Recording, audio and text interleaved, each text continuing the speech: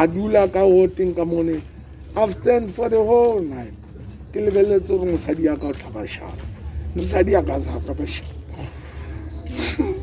Mosadi ya ka sa ka ba shaka. Stephen Chilwane breaks down as he recalls the last moments he spent with Gertrude, his wife of 25 years, whilst she was in hospital. 5 months ago, she succumbed to COVID-19 complications.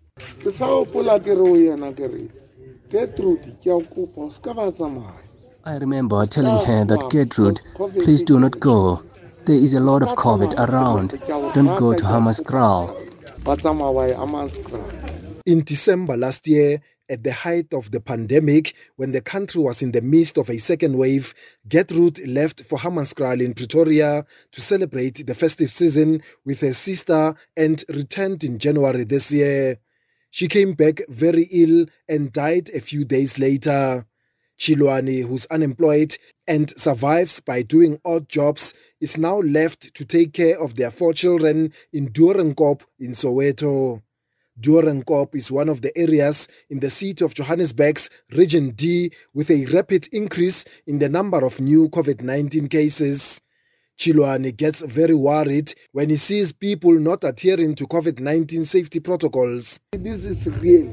This is real because I saw this firsthand with my wife. This is real. People walk around without wearing a mask. People don't listen. People don't follow safety protocols. He bemoaned government's slow vaccination process and feels those who lost loved ones to the virus should have been prioritized for vaccination. If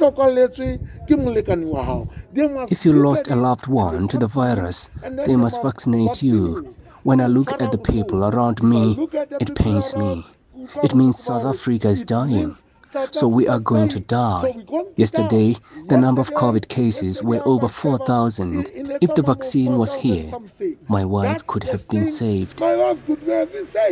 Professor Barry Shoop is the chairperson of the Ministerial Advisory Committee on COVID-19 vaccines. He says government should now consider tightening up.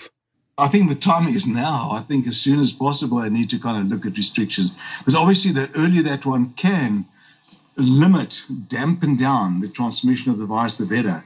You know, we don't want to wait too long when it's established in more and more foci of infection or, areas of infection, which then propagate themselves. So the earlier restrictions are put in place, the better.